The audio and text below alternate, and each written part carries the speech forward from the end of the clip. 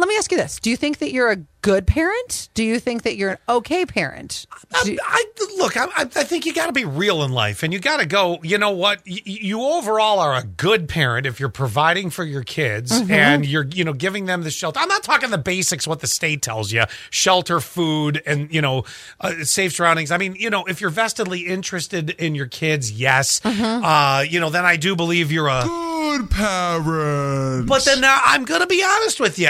And any parent that doesn't admit this, you're lying to yourself. You have your moments where you're just bad parent. Right. It's the way it goes. I'd like to be more consistently on the good side. My cousin's wife is starting a new adventure, and she is going to start. Oh, it's not a journey?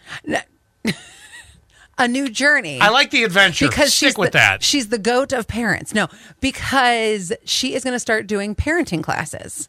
Would you ever take a parenting class? Now, what's she teaching?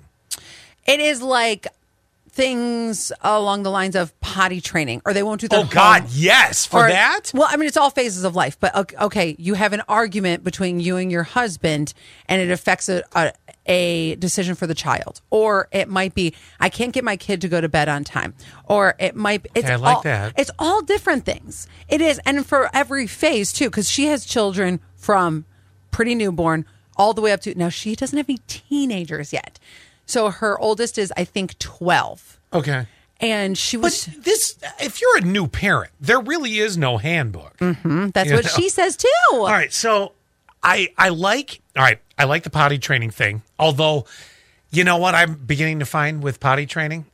Well, with the exception of the fact I'll be back in diapers soon. Yep. No, what I've found in my own experiences, every kid's different. Yes, there are some that go to. We have a friend that did the 2-day potty training thing or got the book or whatever, and it worked. And we have another friend who's doing it this weekend. Let me tell you something. It's when the kid's ready. So I hate to be the bearer of bad news, and I'm glad you think the book did it for you. It's when the kid's ready, sure. and some kids are ready earlier, some kids are not, are just not.